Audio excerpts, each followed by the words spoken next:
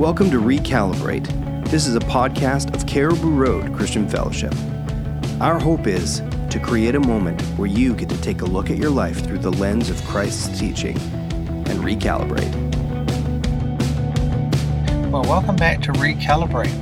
And we're continuing with our study of this idea of faith and walking in faith. Now, let's read the scripture and so we can jump straight in today.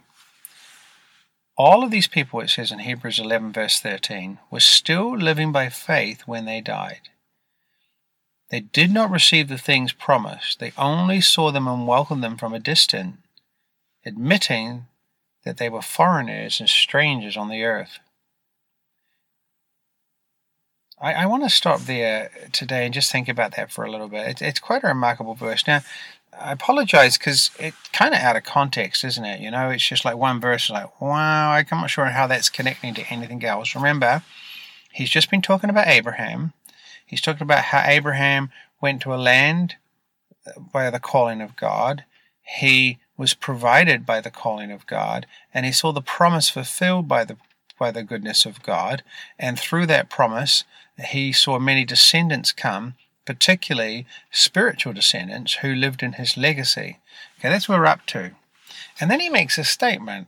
Now, all these people, and I think he's talking about Abraham and all the other examples he's given prior, and the examples he's going to give after this, because he's only in the middle of his list. All of these people were still living by faith when they died. That's pretty cool, isn't it? The faith was not a momentary experience. Faith was a lifestyle. They lived by faith even when they died. Now, this is a really amazing statement. They did not receive the things that had been promised. I feel like, kind of music is going to go on in there. What? Wait a minute. I thought when you had faith, it meant you received the promise. I thought faith was the evidence of things not seen, the substance of the things hoped for. I thought it was a tangible thing that pretty much guaranteed that you would see whatever promise was given to you come to pass. And here he's saying these people, both the ones before Abraham and the ones after Abraham he's going to talk about, didn't receive the things that had been promised.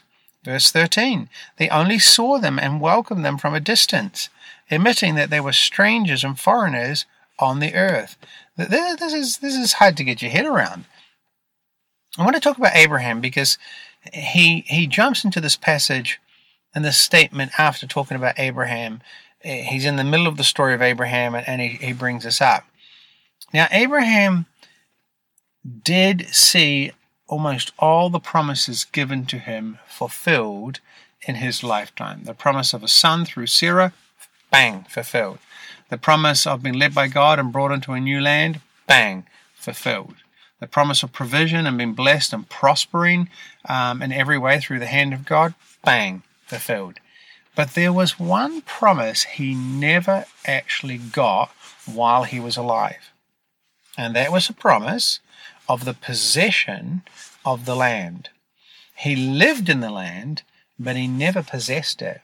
In fact, what's interesting about Abraham, the only piece of real estate he ever took up in Canaan was when he bought a plot of land as a burial site for his family, for Sarah and for the rest of the family.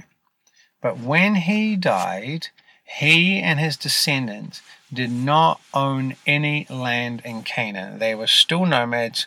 They were still wandering around in tents, living in tents.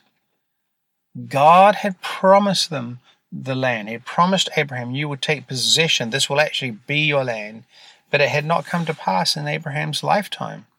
And Abraham knew he wasn't meant to buy land because this was a promise given by God. So God was the one that had to fulfill it. I love that. That's faith, right?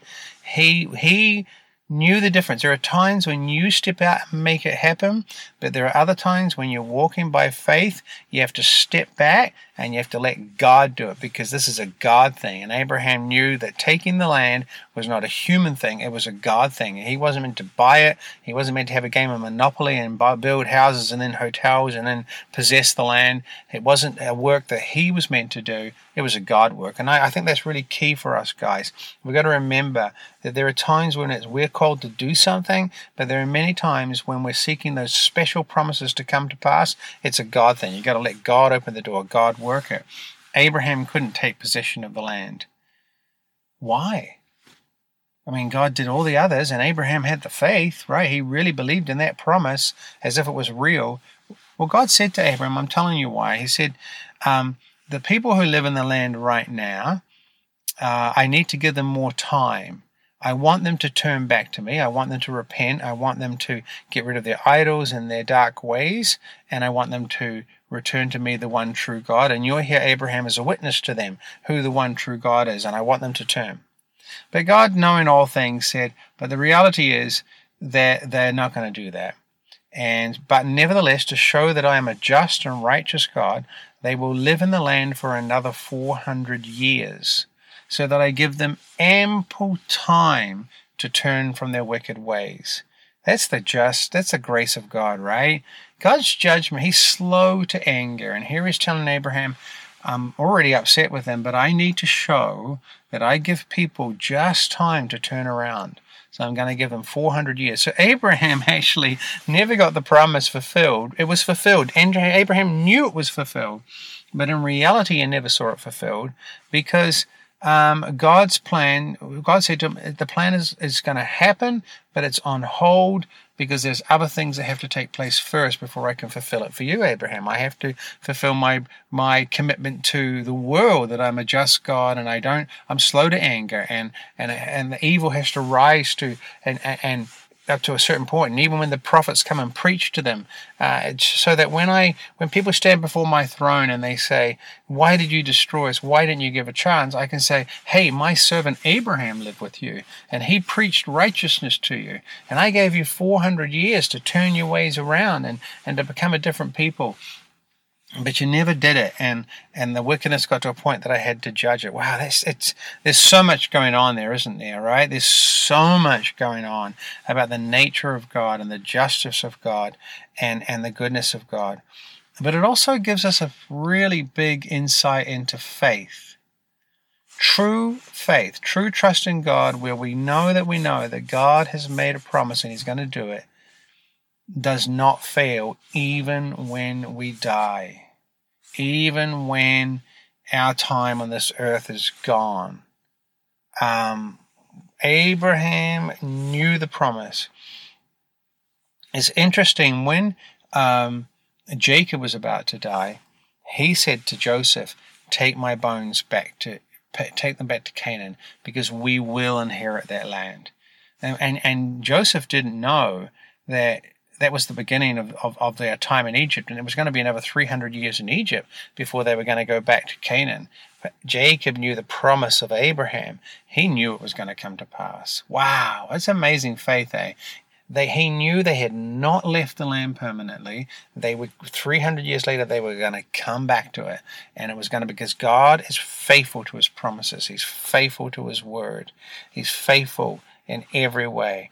And so I think we got to remember that when we know that God is going to do something, maybe it's for a child, maybe it's for a loved one, and it seems so dead, it seems so lost. But I want you to remember that God, if his promise has been given to you and it's been tested and tried and your faith in it is stronger than ever before, I want to tell you something.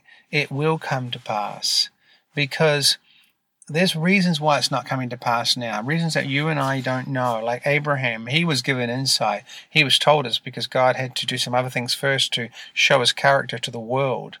But in time, he would fulfill it. And some of our promises we're believing for, they will become it. What I love about Abraham, what I love about Jacob and Isaac, is that they showed all out throughout their lives that they never gave up on the promise. See, some people at times we don't see the promise come to pass and we move on. That means that we never really had faith in it in the first place.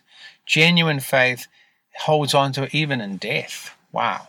Even in death, you still hold on to it. And we need to keep that going, because that kind of faith is what God works on. It's what he said before. Abraham saw the promises fulfilled because they stayed faithful. They stayed filled with faith for those promises to be accomplished. I don't know what it is you're going through, and I don't know what you're believing for. Don't let go. Let the promise rise in your heart stronger and stronger. It doesn't mean you're going to get it fulfilled right then and there because you have strong faith, but it means that you're holding on to it, you're bringing it before God, and you're knowing in His timing, He's going to bring it to pass. Well, the Lord bless you as we consider these things today in the great name of Jesus Christ. We want to thank you for joining us on Recalibrate today. For more information, please check out our website at crcfchurch.com.